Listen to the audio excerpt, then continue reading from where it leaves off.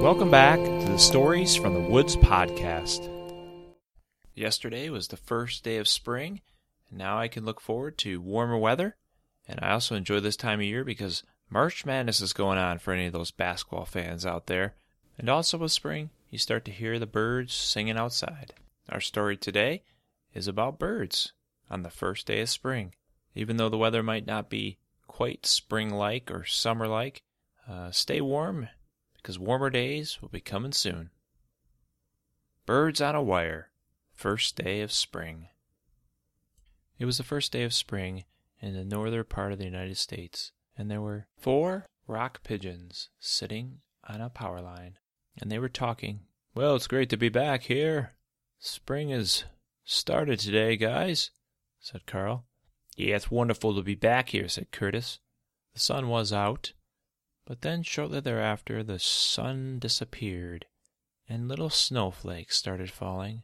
"What the heck is that?" Haven't you ever seen snow before, Shelley?" "No, not on the first day of spring." "You are correct," said Neil. "It is spring, and it is snowing. You guys are pretty smart." Now the snow was coming down even quicker and settling down on their feathers, building up over time. "This is not what I planned on doing on the first day of spring. I need to start making my nest, but I don't want to do it in this freezing cold," said Carl. "I know what you mean. I don't want anything to do with having babies at this time of year if it's going to be this cold. Yes, they'll be warm in those eggs and under me, but I'll be freezing." "I don't think I'm going to be sitting here much longer in this snow. No way," said Curtis. "I don't even think it's the first day of spring. No way. How do you think that's true, Neil?"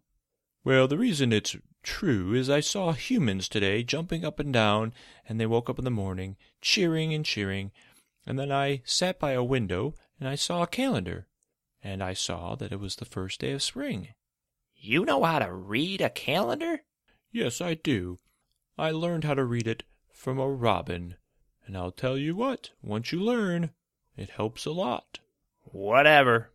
The snow was piling up quickly, almost a quarter of an inch sitting on each of the birds. "Why are we sitting out here? I'm going to find somewhere warm to go. I think that open garage is the perfect place to go." "Now, don't you know, Curtis, that going into a garage is a dangerous thing?" "Why is that?" "Because you will get stuck in there and have a difficult time flying out. Haven't you heard this from any other birds?"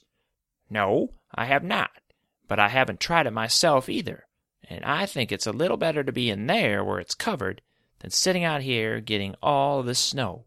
Curtis shook off his feathers and took flight right into the garage. He settled in on a shelf inside, looked around. "This is perfect. A lot warmer and a lot quieter." Well, that was a brave thing for him to do.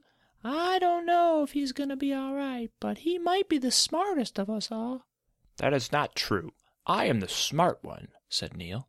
Back in the garage, Curtis sat, feeling real nice and warm. Then there was a creaking sound, and the door to the house within the garage was opening. "Oh no, the humans are coming out. I gotta move." And Curtis launched into flight. He began to fly around in the air. The door opened, and a boy came out. "Oh, there's a pigeon out here, Mom. Come see." And he started circling around. "How do I get out of here? How do I get out of this garage? This place is confusing. And the human, what are they going to do to me?" The boy said, "I don't think he knows how to get out." The mother came out and said, "Ah, I see that. Well, let me go get a broom and bring it out to help him out." She went inside and came out with a broom. "No, she's going to hit me and knock me down. These crazy humans," screamed Curtis. The mother tried to guide Curtis out of the garage with the broom. "I don't know how to get out of here. No, no." Eventually, the broom and the mother guided Carl outside, and he flew off. "Oh my gosh, I'm away. I'm safe." And he flew back up to the power lines and sat next to the other birds. Meanwhile, in the garage, the boy asked, "Why, Mom, do they not know how to get out of here? I really don't understand that either, son. It seems really obvious there's a big opening, but maybe they just get a little frantic and get confused. See, I told you that you would get stuck in that garage. Well, I did get out, didn't I? Yes, but you seemed to have some struggles, didn't you? Well, yeah, I guess so. But that human, they tried to hurt me. They had a broom and they were going to try to hit me. Really? Yes, they were. Well, now you know not to go in there again, said Carl. You're right. I learned a lesson. I guess it's better to sit out here and get snow piling up on my feathers. But a few minutes later, the snow stopped and the sun came back out and warmed their bodies. Maybe it won't be so bad after all, said Carl. I hope so, said Shelley. I really want to start a family. Well, you know, the chances of us having a nice day tomorrow are 70%, said Neil. Well, all I gotta say is it's better than being in that garage. Happy spring, guys. Happy spring.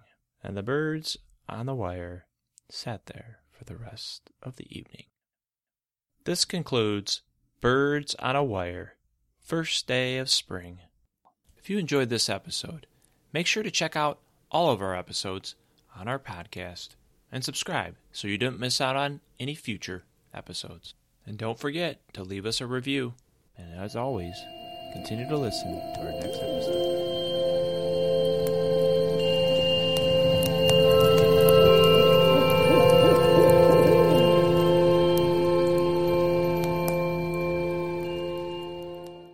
This podcast features the song A Dinner and a Rabbit by Mute Stare. Available under Creative Commons Attribution Non-Commercial License.